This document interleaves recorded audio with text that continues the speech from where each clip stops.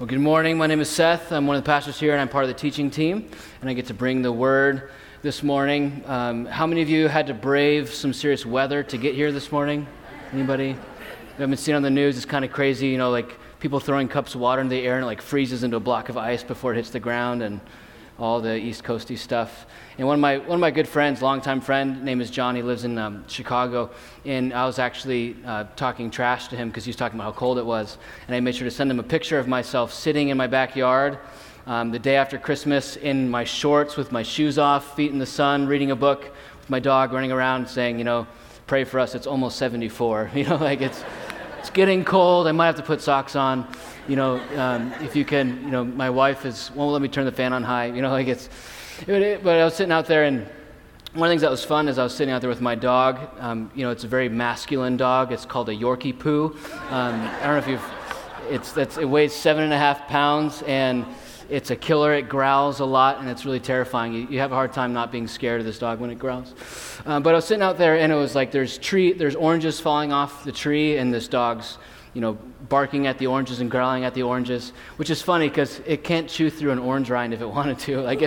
It's so little, and so this dog's growling and barking, and looking at the way that it treats those oranges that fall, it's not really trying to threaten them. It's just kind of a way that it plays, and that growling thing that's going on. And one of the things I noticed in this passage here in Psalm 1, watching my dog play, is this word meditate day and night. On his law, he meditates day and night. The word meditate actually appears in the book of Isaiah, talking about the way that a lion meditates over its food or growls over its food, but that kind of repetitious sound. It's like the same sound happening a lot of times again and again and again, and how that word doesn't necessarily mean like this really intense thing, but it can be kind of a playful, leisurely situation where you're kind of there's a lightheartedness, a leisureliness to it, a meditation over it. And it's just kind of cool how even just in sitting outside my backyard, taunting my friend who lives in Chicago, how, noticing my dog playing, the Spirit encourages me and reminds me of this psalm, this meditating on the law of the Lord day and night. And what we're going to kind of see here in this passage is, what does it look like to be a person who meditates on the law of the Lord rather than someone who meditates on something else? Because a lot of times we can think about meditation in like an Eastern, like yoga sense, like meditation's emptying the mind. Rather, in a biblical sense, meditation's actually filling the mind. It's not thinking less, but it's actually thinking differently. And what one of the realities I want us to look at is that all of us meditate. That is, we have our mind going at all times over all types of different things. And actually what we meditate on, what we think on, whether it's the nourishment that the culture gives us or it's a nourishment in God's Word, the way that we meditate and what we find ourselves thinking on constantly actually dramatically affects the type of person we become over time. One of the things I've been really thinking through and praying through recently, the last couple of weeks, is how come when some people age, they become sweeter and more kind and more gentle and more life-giving, and there's like a softness and an openness and a concern for others. Whereas other people, when they age, there's this bitterness, an entitlement, a closedness. It seems like everything becomes more frustrating. And I don't mean just people who are like 120. I mean people who are like 40 or people who are like 70. But like there's this reality that if we're grapes as people, some of us age like wine and some of us age like raisins. Sweeter and more expensive and more valuable and more fun to be with versus like, yeah, I guess it's healthy and whatever, but there's like a negativity there. Or even like in this passage, what you see is there's two types of plants. There's the plant that grows like a tree, and there's the plant that's like this chaff that gets tossed about by the wind. Seemingly similar, but one of them is like rooted and solid and has leaves and bears fruit. One of them has aged like this nice wine, but the other one is just kind of blown about and it's thin. One's a thick person, one's a thin person. And I don't mean in terms of their waist, I mean in terms of their soul. What does it mean to grow into a person who ages well? When I think about my life, what's it going to take for me to be a person who, as I grow, I mature and sweeten, not turn inward, raisin, and become bitter? What's it going to take for me to be these two different types of people? And I think that this is what this passage really gets at and what we're going to see when we look into this passage here in a second. So let me pray for us, and we're going to talk about some things, but let's pray.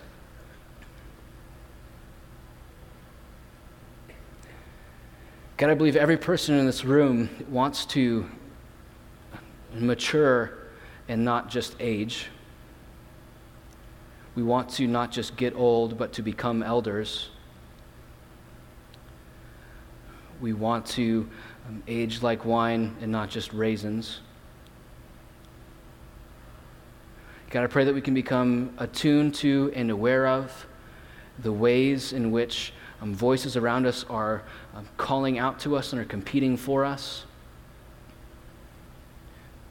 And I pray that your Spirit will speak through me and through your word this morning to help us make 2018 a year in which we mature. Amen. Amen. So just to begin, I want to kind of begin, when we talk about growing older, we talk about maturing, we talk about spiritual formation and development.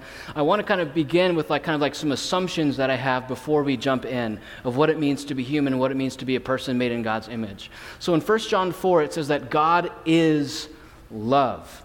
And to really recognize what that means, that how God can be in his essence love, we need to recognize that God is Trinity, that he is three persons in one God, that love requires an other, love requires an object, love requires something outside of yourself in order for there to be love. I cannot be loving by myself, I need someone else. And so when I talk about God being love, that's referencing the fact that God is a Trinity, that in and of himself, he's not just loving, but he is love. He is this perfect, warm, relating person who is three persons in one God. And so the fact that we are made in the image of that God is significant. That to be in the image of God, when God says, let us make them in our image, there's something about that has to do with we are to be these loving, relating people from the very beginning. That any vision of what it means to be a person, to grow, to flourish, to thrive, that doesn't have to do with being loved, that it doesn't have to do with relationships, is devoid of what it means to be human. Similarly, in the very beginning, we have this fact that God makes humanity out of dust and spirit, that he takes the dust and he breathes into it. So in the very beginning, in Genesis 2, we see this reality that humans are bodies and souls. It's not that we have a soul and we are a body, or that we have a soul or that we have a body and we are a soul. Rather, we are embodied unions. We are psychosomatic wholes, that our body and our soul are both integral to what it means to be a person. And so these three categories, relationships, bodies, and souls, are all three vital for us as we think about what it means to grow as a person. Most of us tend to neglect two or one of those categories when we think about growing as people. We either neglect relationships and kind of default towards this individualistic vision of I can do it all by myself, like this little train that could version of what it means to be a follower of Jesus. That's incomplete, that's insufficient, or even neglect the body and say what really matters is the soul, what really matters is getting out of earth rather than getting into earth, and that's misunderstanding creation and misunderstanding Christmas, the fact that God took on a body, or we dismiss the soul piece. We give an undue attention to things like physical discipline and financial discipline and relationships, and neglect the cultivation of our souls as individuals. And so all three of these categories are really important. And so I want to kind of just put that out there and ask you this question at the start. Which of those three categories do you tend to neglect? Because being an image bearer requires that we give life in thoughtful intentionality and development to all three of those categories. That you are a relator and a lover, that you are a body and you are a soul. And all three of these things really constitute what it means to flourish. That if you neglect one of those three things, you're not really living into all that God has for you as a created being. So kind of putting that aside, Maybe you need to write down, stop neglecting my soul, stop neglecting relationships, stop neglecting my body. But going into what it means to grow and to learn, a lot of us, if you grew up in a church context like I did, my understanding of what it meant to grow and what it meant to learn was extremely information-oriented. And this actually comes from a Greek or a Western worldview. So to know something, to really grow, what does it mean to know God? In this Greek conception, knowledge is essentially information. It's having the right propositions. And so what that means is that if I'm going to grow, it's assuming that my default problem is that I lack information. And so in this Greek view, if I'm going to grow in 2018, if I'm going to grow in knowledge of God, if I'm going to grow in knowledge of self, if I'm going to grow in what it means to be a flourishing human, my basic thing that I need to do is cultivate a discipline of information gathering. This Greek understanding says that we grow when we gain the proper information. And now that's a vital part of what it means to grow. But this assumes this view that we're kind of this morally neutral center and I just lack info. This is a temptation that I face all the time and pretty much constantly. I was a philosophy major. I like reading theology. I tend to say, hey, how was I growing? And I think about what am I reading? What am I studying? What's like the information that's new that's getting in my head? And this is a big deal. You don't want to just be totally ignorant of things, but this is actually narrow and an incomplete understanding of what a biblical view of knowledge is. And so a Hebrew view of knowledge, rather than just being impersonal, disembodied information, in Hebrew understanding that we actually grow and grow in knowledge when we have an embodied understanding, when it gets into my gut, into my bones. When it's not just my head, but it's my hands and my heart that get it as well. That I don't really know something biblically until it's in my gut, it's in my hands, it's in my heart, and not just in my head. This journey of getting ideas into my body is a very holistic process. I can't just read a book and then be transformed. So a lot of times what we see and we look at is this Old Testament view of knowledge. So here's Job 28:28. It says this: to turn away from evil is understanding or knowledge. So if you think that you know God, if you think that you have an understanding of who God is, if you think that you're going to grow in your understanding and knowledge of who God is, in the Old Testament sense of the word knowledge, that knowledge will translate to a transformed life. It will translate to you turning away from evil. I generally grew up thinking that when I got more information, I grew. Rather, the Old Testament biblical view of growth is that when I repent more, I have more knowledge. It's a repentance-oriented, a life-oriented, a heart and hands-oriented understanding of knowledge. A great way of thinking about this is when I think about what it takes to learn an instrument. Now, I know like one chord on the piano, and it's a C, and for those of you who know what that means, it's nothing. It's like there's three things you hit at the same time. And other than that, I haven't really touched much ivory. You know, I'm not a piano player, whatever the case is. But suppose that over the last 4 years, I said, you know what? I've been reading a lot of books on how to play the piano. And I read a book every single week on how to play the piano. I learn all the musical theory. I memorize all the stuff from the books.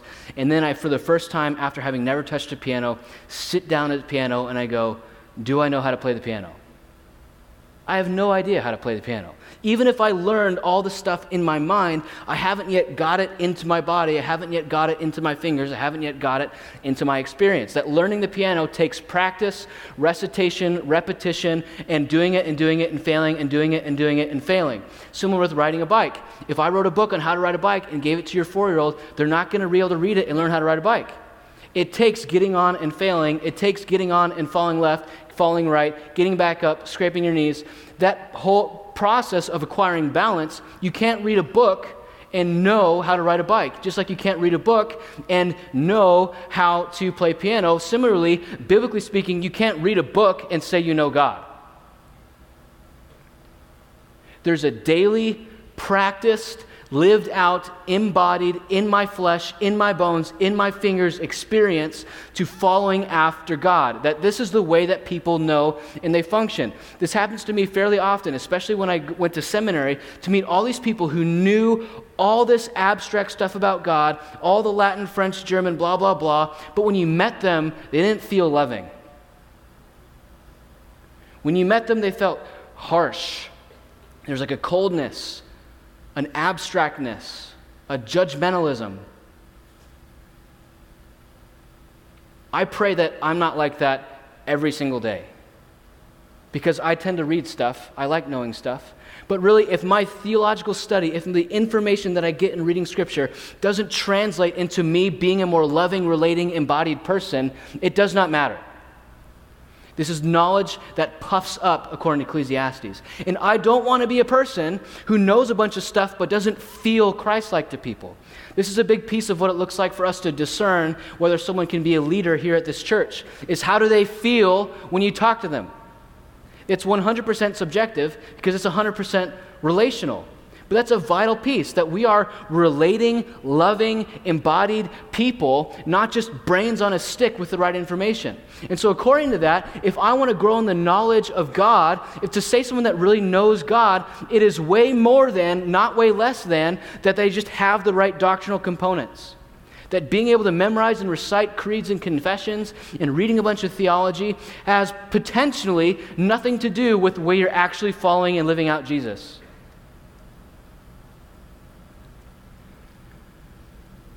If you grew up in a church like I grew up, and I'm not judging that church, but I'm saying we studied the Bible, we read the Bible, we read it every morning, but it was all about just getting the right information. At least that's how I experienced it. It was who's in, who's out, who's left, who's right, cerebral. It wasn't prayerful. It wasn't with the goal of love. It was the goal of information. And in 2018, I hope that we as a people don't fall into that trap of just gathering more information rather than being moved into a deeper, more loving, more humble, more experiential thing. What do people feel when they experience you? That's a question that humbles me. How do people experience you? How do people experience Seth? Do they walk away with the sense that this guy is cloaked in the Spirit of Christ, love, joy, peace, patience, kindness, goodness, gentleness, self-control? Or do they walk away going, wow, it seemed like the whole time he's trying to see how much more he knew than me?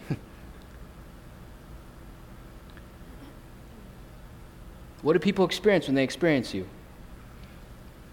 So, one error we could make on this is to say that knowledge doesn't matter, and that's false as well. Jen Wilkin, one of the things she said, which I really appreciate, is that you can't love with the heart what you don't know with the mind. So again, this formative, heart-centered, love-oriented, relationally bound vision of what it means to grow is not different than understanding things in the mind. It's more than that. If knowledge is here, working that into our body is the goal. So I'm not saying stop reading books, stop learning, stop reading. I'm saying you have to take your knowledge of Scripture and prayerfully work it into your chest and work it out in your heart and into your hands. But the problem is this, is that if you think that the way that you grow primarily is by getting more information, that means that you have a deficient view of the sinfulness of humanity. I'll say that again. If you think that the primary thing you need is education, then you have a deficient view of the sinfulness of humanity. The Bible does not teach that we are ignorant, therefore we sin. Rather, the Bible teaches that our hearts are disordered and we love the wrong things, therefore we sin. Jeremiah 17:9 says this, "The heart is deceitful above all things and desperately sick. Who can understand it?" If our heart is disordered and sick, we don't just need information, we need new hearts, we need reformation. Similarly, John 3 says this, "This is the judgment, light has come into the world, and people loved the darkness rather than the light." Augustine talked about this, saying that the default problem of humanity was that our loves are disordered. We love the wrong things. Not that we're just ignorant and dumb, that might also be true, but that's not the default problem. We love the wrong things. Are you aware of some of the things that you love that you really wish you didn't love? I noticed that I check my social media accounts probably 50 times more often in the hour and a half after I post something. Because I love when people like my stuff. I love it. I want to see how many did it. And if only like 4 people liked it, then I'll delete it and repost it at a more strategic time. You know what? 2 p.m. was a bad move. When they get off work, I'll post it at 6:30. I love that, and I wish I didn't love that. I wish I didn't love that. I love when people find me impressive, and I wish I didn't love that.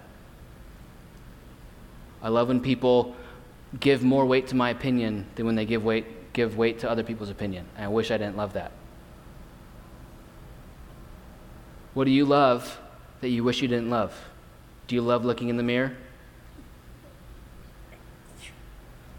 Do you love feeling superior to other people? Do you love gazing in your bank account? Do you love... What is that? What do you love?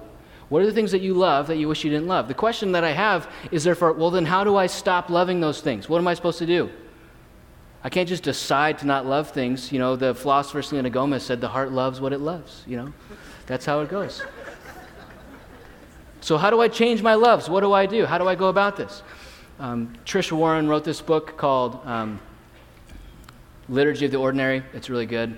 If you don't have a book to read, get it. If you already have like 5 books you should be reading, don't get it. So here's what she says. In college, I liked ramen noodles. The main reason I liked them, besides the fact that they were awesomely terrible and cheap, was because we didn't have a kitchen in our dorm room. But my sweet mate Jen had a camp stove and we had a sink, so by the magic of Maruchan ramen, we could make lunch in our dorm room.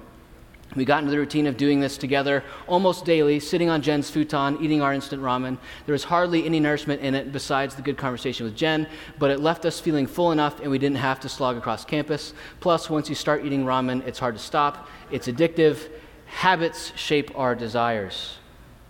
Sit on that. Habits shape our desires. I desired ramen noodles more than good, nourishing food because over time, I had taught myself to crave certain things and not others. In the same way, I'm either formed by the practices of the church into a worshiper who can receive all of life as a gift, or I am formed inevitably as a mere consumer. These habits that shape our desires. You loving what you love has everything to do with what you gaze into and what you look at. What you take into yourself controls what you want to take into yourself. We're made as image bearers, designed by God to gaze into His beauty and reflect that beauty to the world. Designed by God to image His perfect righteousness and love and glory and character, perfect good, perfect truth, perfect beauty, and to image that out. He built that into us. The psychological phenomenon is called mirror neurons. We're meant to become what we behold. What we gaze into, we eventually become. What we stare at gets into our body and changes what we are. If you stare at bodies all day, you'll desire to stare at bodies all night. If you look in the mirror all the time, you'll desire to keep looking in the mirror all the time. If you eat ramen noodles all the time, you want to keep eating ramen noodles all the time. Our habits shape us. We form our habits, and then our habits keep forming us from there on and thereafter. That these desires come from our regularly experienced experiences. And so this is what Psalm 1 is actually talking about. You were saying about time he got to Psalm 1. This is talking about what are these daily habits and routines that form us into certain types of people. What are these things that shape us into being people? What's going to affect what Seth feels like in 10 years? When people experience Seth, what are they going to experience? When people experience you, what are they going to experience? This is what Psalm 1 tells us. Psalm 1:1 says this: "Blessed is the man who walks not in the counsel of the wicked, nor stands in the way of sinners, nor sits in the seat of scoffers." Or my own personal contemporary, not translation, but paraphrase: "Blessed is the person who isn't counseled by selfish, ignorant fools, doesn't unthinkingly gaze at celebrities, nor has a heart shaped by pundits." I had a friend. He's not really a friend. He's kind of a friend. He's more a guy I discipled and it failed, so there you go. He texted me, "Hey, I'm going to do this thing. What do you think I should do?" And I said, "That's not only just absolutely stupid, but probably sinful. You should not do that." And he says, "Well, I talked to all my most discerning friends, and they think I should do it." I said, "Well, when you surround yourself with stupid people, that's the advice you get. That's all your friends being stupid and ignorant is not my problem, it's your problem. And so you're going to get counsel by selfish, ignorant fools when you surround yourself with selfish, ignorant fools. Now, Psalm 1:1 doesn't say never spend time with these people. Jesus spent time with them all the time. Jesus spent time with me, and I'm one of them. But the point is receiving counsel from foolishness. That second line there, doesn't unthinkingly gaze at celebrities. Now, here's what I mean by celebrity. I don't necessarily mean Kim Kardashian or Sean Hannity, but what I mostly mean is the person you look at and stare into who you think, I want to think like this person. I want to feel like this person. I want people to look at me the way people look at this person. Might be Dave Ramsey. Might be that one mommy blogger you really like. It might be that person up the street. It might be fill in the blank. But it's this person that we celebritize, and we really dehumanize them because we don't look at their faults. We just worship them and go, oh, if only I was like, if only it was like, if only people looked at me like people looked at them. I just wish I had 10 million Instagram followers. This unthinkingly gazing into celebrities, well, we become what we behold, and if you stare at them, you will want to become like them, and then over time you will become like them. And then last one, nor has a heart shaped by pundits. You could also say heart shaped by technological devices. You got to recognize that the people who invented Facebook aren't interested in forming Christ-likeness into you. Hopefully you know that. If you didn't, now you do. Their desire is to keep you scrolling and keep you clicking so that they can make money. That's what they really want. They don't want anything for you. They want something from you, and it's clicks and mindless engagement. Similarly, the people on the 24/7 news channels do not desire to see Christ formed in you. They desire to keep you watching, because when you keep watching, then they can keep selling ads. They're not there to form your heart into Christ-likeness. They're there to keep you clicking and watching. So what we kind of see here is this cycle that's given us in Psalm 1:1. There's kind of this phase where we sit with and take in. And so most of us go about our daily lives mindlessly and passively just taking things in. Just seeing ads, internalize it. Seeing ads, internalize it. Seeing people cast an alternative vision for the good life, internalize it. Seeing people on Facebook, we scroll, and we just mindlessly take things in. We don't really notice God. We don't really attend to God. We don't really notice ourselves. We just take in things. Next episode, next app. I refresh Instagram, nothing new. Refresh again, until something new pops up. And we're just taking in mindlessly. That's most of our default mode. And when that happens, we are mindlessly formed into the spirit of the age. By the spirit of the age, I mean the attitude, morality, and ethos of what it means to be a human in the West. That this worship of self, this narcissistic culture, this view of the self as the sovereign individual, that we are swept up into a way of viewing humanity and viewing God. We might keep God, but only as an accessory for self-branding. We really have no desire to follow his lordship because really I am the sovereign self and I, expressing myself, is the centerpiece. And so what happens is we mindlessly and passively consume media and messages, and we are then shaped in receiving the spirit of the age. We end up dehumanizing celebrities and wanting to be like them, and our default mode of what it means to be a successful person is not shaped by Christ, but it's ultimately shaped by the people who succeed according to popular Western culture. This is the path that you are constantly on. If you're not on purpose, not walking in this way, you are at risk for being 100% mindlessly formed into this way.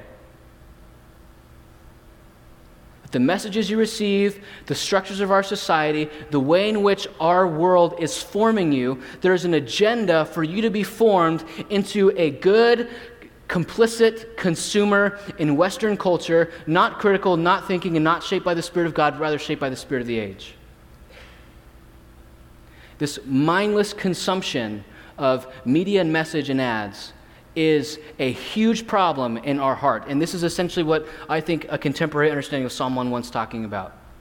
Just hanging around with these people, and now they're shaping you. One of my favorite theologians, a guy named Michael Goheen, one of the ways that he resists this and asks his kids to resist this is whenever they're watching ads on TV, the ad comes on, it's like, they don't say this, but this is what they're saying. If you buy this product, your life could be better. And right now your life is bad, so buy this product. That's like this essential message of every single ad. And so after every ad, he let his kids watch TV, but after every ad, they're required to say, "Who do you think you're kidding?" at the TV. Because these ads promise, they say, your Savior has come, Apple AirPods, the thing you're missing. Do you lack romance? Have the AirPods and you can dance but just saying, "Who do you think you're kidding?" is a way of combating that mindless consumption of these things. So Tish says this as well. The crucible of our formation is like the way that our hearts and souls get shaped. The crucible of our formation is in the anonymous monotony of our daily routines. These habits and practices shape our loves, our desires, and ultimately who we are and what we worship, regardless of professed worldview or particular Christian subculture. Unexamined daily habits shape us. Period. Tragedy.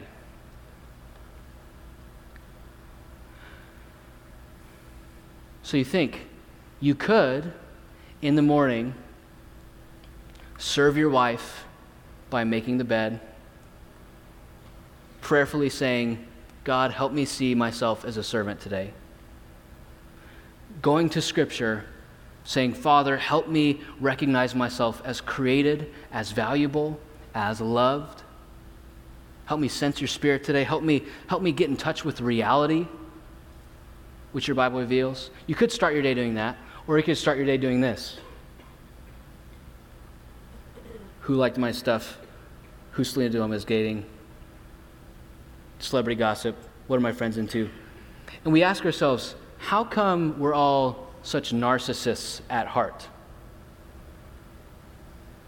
Because we spend most of our day going, "What do people like about me? What are people saying about me? Tell us what you're thinking. Selfie, selfie, selfie." And there's we think that that's not going to create narcissism within us. These daily routines, unexamined, shape you and form you, and there's a lot at stake. So what's the opposite? How do we get to Psalm 2, the opposite thing we go right here? So Jamie Smith says this: we learn to love not primarily by acquiring information about what we should love, but rather through practices that form the habits of how we love. So you're not going to be reasoned out of your self-worship. You're not going to be reasoned out of your narcissism. Rather, through practices that form the habits of how we love. You are a creature of habit whose loves have been deformed by disordered secular liturgies. Thus, the best gift God could give you is Spirit-infused practices that will reform and retrain your loves. Spirit-infused practices that reform and retrain our loves are the way in which we mature and develop into the people of faith that we want to be. This is what James K. Smith is talking about here, is what Paul says in Philippians 2. Work out your salvation with fear and trembling, for it is God who works in you, both to will and to work for his good pleasure. This is not saying earn your salvation. This is saying you must work out of your salvation, work from your salvation, and God is simultaneously working in you. This tension of divine sovereignty and human responsibility meets at the road of your basic spiritual disciplines. Work it out, for God's working in you. This is not you earning God's favor. This is you participating in the Spirit of God, giving you a new heart, a new mind, a new soul, being transformed by the renewing of your mind so that you can walk in a way that actually honors and helps the kingdom of God. So this is what Psalm 2 is about. So rather than being the person who meditates on the things of the world, we're going to be a person who delights in the law of the Lord. And law there means instruction or teaching, not necessarily this abstract principles for how you ought to live, but rather the voice of God instructing and leading his people towards faithfulness. And on his law, he meditates. Think about my terrifying dog just playfully chewing on day and night. So conversely, we have this pattern: mindfulness and prayer. And by mindfulness, I mean noticing that you are under attack through the spirit of the age constantly. And prayer, I mean this meditation, this recitation, this sitting with God's word. I don't mean just saying things to God, but I mean meditating on the words of God, noticing God's presence. And then from there, we receive the Spirit of Christ.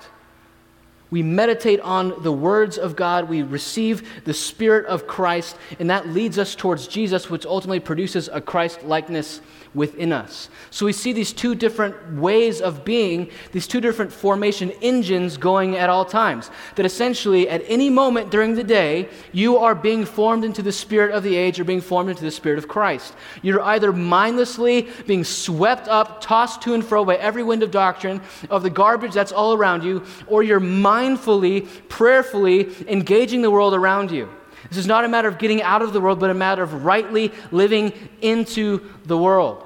Do you see the fact that you are really living in one of these two circles at any moment during the day? Do you sense that? Because that's my primary hope when you walk out of here today, is that Monday morning at 11:13 a.m., whatever it is, you notice and you go, wait a minute. Am I mindlessly being swept up in the spirit of the age? Or am I prayerfully loving the people around me? Am I prayerfully engaging God's creation? Because that's minute by minute, probably one or the other. So then what do we actually do? Psalm 1, verse 3. He's like a tree planted by streams of water that yields its fruit in season, and its leaf does not wither. And all that he does, he prospers. I think one of the problems we have in our spiritual formation, our spiritual growth, is that we just have the wrong metaphors. And a huge piece of what we get here in Psalm 1:3 is showing us that growing in faith is not a matter of getting out of the world or escaping the world, but it's a matter of, with biblical imagination and prayerfulness, living into the world rightly. One of my biggest pet peeves is when we go to things like camps or service, and when preachers will say things like, now when you leave this room and you go back to reality, I hate that, because this is reality. Being centered on God's word, gathered with the people. That's the perversion of reality out there. This is real. We look at Psalm 1:3 and see the tree, and we think, how can I think about my spiritual growth? And so, meditating on the law of the Lord day and night. I've been doing this last 2 weeks. I've been meditating on Psalm 1:3 like a tree, and I want to share with you some of those meditations, and hopefully they will encourage you in your own spiritual growth. The tree is planted. It's an evidence of grace. Someone put that tree there. It didn't get there on its own. You think about that in Arizona. You ever see a big, nice, dark green tree? You go, that didn't get here on its own. Someone put that there. That's the same for you. The metaphor of spiritual formation is a tree that is planted, not just fell from its other tree, but someone put it there. So beginning a view of how I'm going to grow spiritually begins from you assuming the prior work of grace of God in your life. That if you think, I got to where I am on my own, you're misunderstanding Psalm 1:3. Rather, you should view yourself as this recipient of grace, that God has gotten you where you are, that there's not an entitlement, but there's a gratitude that is the foundation of your growth. Soil, there's a place. It's not just nowhere, but it's in the dirt, it's rooted. The roots have grown into a particular soil. There's nutrients in that soil. The place where that tree is really matters. People who bounce around this church 6 weeks, that church 6 weeks, this church 6 weeks, finding things wrong with each one of them tend to not grow. I remember talking to a marriage counselor who met a guy who was married 5 times for 4 years each. And he said he does not have 20 years of marriage experience. He has 4 years of marriage experience 5 times. That's similar. You can bounce around from place to place, but being rooted and planted in a local place is a vital piece of our growth. Next one is slowly. I checked with some of my botanist friends, and ordinarily, the slower a tree grows, the deeper the roots and the longer the tree lives. Think about that. The metaphor here is in a sunflower. Boom, grew up a couple of weeks. Boom, gone a couple of weeks. Oh, there's a length here. Trees grow frustratingly slow. Does your view of how you're going to grow as a follower of Jesus include that it probably will be frustratingly slow? Because that's the metaphor we get in Psalm 1:3. Light, daily light. Trees need light. Jesus Christ is the light of the world. This tree every day has the sun shining on it, so the photosynthesis thing happens. If you think that you're going to grow apart from daily light, that it's time in the scriptures, time in experiencing, encountering, and taking in God's word, then you're misunderstanding the tree thing. Environment really matters. What actually makes this tree different than all the other trees is its environment. This tree is planted by streams of water.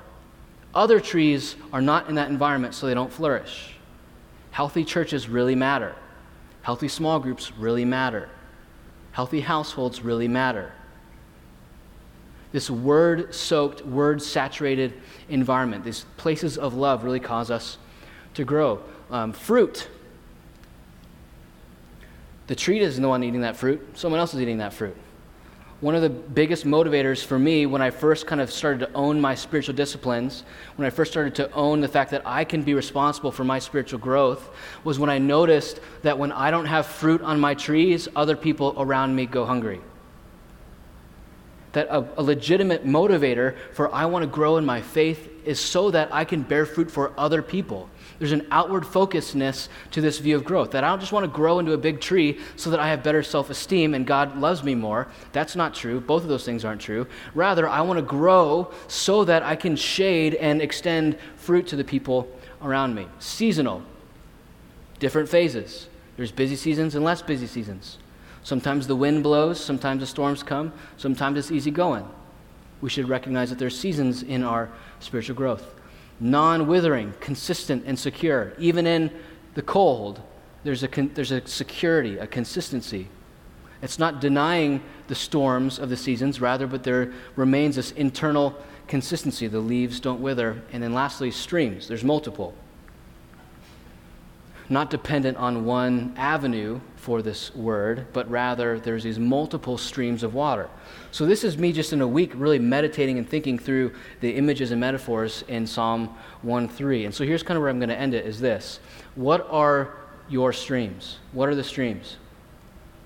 If you want to be 2018 a year in which you grow into a person who ages like wine and not a person who ages like raisins, what are going to be those streams? And I just have 3. They're pretty basic, but they're in this passage, and they're helpful. First one, church, weekly. The congregation of the righteous.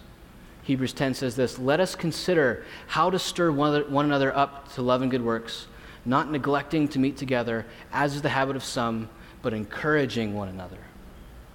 This regular weekly church attendance is not just about getting more information. I've kind of heard lately people saying things like, I go to church online. No, you don't. You might watch a church service online, but you're not partaking in a church online.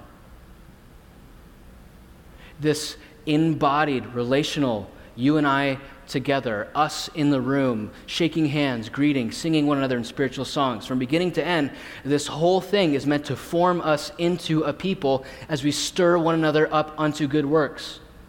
A lot of times people view the sermon as the centerpiece of the Sunday gathering, and that's not true.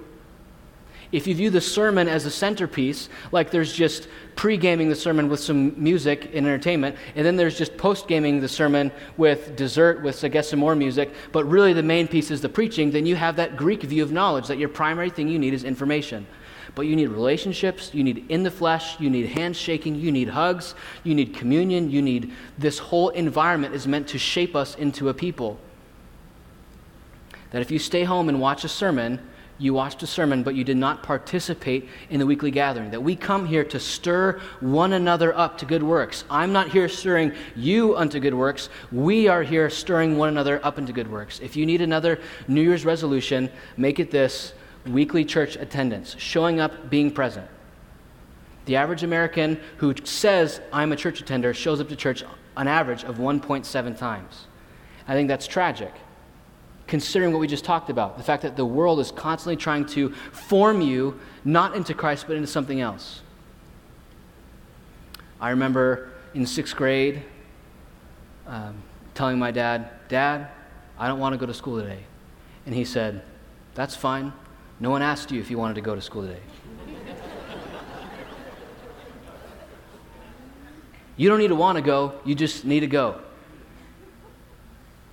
And if we only do exactly what we want to do, we will become narcissists in a deep-rooted sense. That part of the disciplined nature of spiritual disciplines is committing to something, and then when our feelings aren't there, doing it anyway because we're formed by our habits. Most of us, myself included, are in the habit of just doing what we feel like, which is not a good habit. Next one, word. Again, this says pretty basic. Daily light.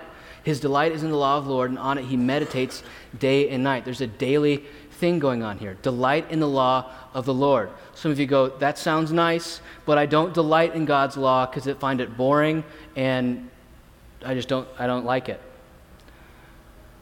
When I was a freshman in college, all the people that I really respected and wanted to be like, the celebrities that I gazed at, they all drank black coffee because, drinking coffee with sugar in it was less masculine or something. And so I wanted them to take me seriously. I wanted to be a cool guy who goes to coffee shops and drinks black coffee and listens to bad poetry. And so I started forcing myself to drink black coffee, and it was awful and miserable. But over time, I eventually started to like it, and now I actually like black coffee. That's what's called an acquired taste. Delighting in the law of the Lord might be an acquired taste for you, because all day long you have these bright, beautiful images with nice red indicators reminding you, hey, check me, check me, check me. Big pictures, high definition. And then you're going to go and have to sit with God in prayer, and there's a patience that requires. Some of you already delight in God's word, fantastic. But recognize that delighting in God's word might be you needing to acquire the taste, and that's fine. And if you are looking for a discipline of what that actually looks like, Luke Simmons, our lead pastor, actually just wrote a blog. It's on our website, Resources for Growth in 2018. Go check it out, read it. It'll get you going, but you got to get in the Word. And lastly, prayer, hourly, this meditation. Noticing, I put hourly, but it should be minute by minute. Noticing throughout the day, am I being swept up into the spirit of the age, or am I prayerfully asking and noticing and connecting with the Spirit of God? Am I being formed into Christ-likeness bit by bit, 1 degree at a time, or am I being formed into a materialist, consumer, narcissist, being swept up in the spirit of age bit by bit by bit? Because one of those two are happening. And when you notice, thank God that you noticed, and then pray and ask God to reveal himself to you that you can continue to grow in that. Let me pray. We can end our service. God, thank you for your word. Thank you for these metaphors. I just right now pray for all these people in this room who might want to engage these basic spiritual disciplines as a way of feeling better about themselves or as a way of getting you to like them. God, the only way that we grow in favor of you, the only way we've gained your favor is the death and resurrection of your Son. I pray that any activity that we press into, prayer or Bible reading or church attendance, that would not be a means of earning your favor, but a means of following you more closely. Let 2018 be a year in which we grow into these trees that bear our fruit in all seasons. Amen.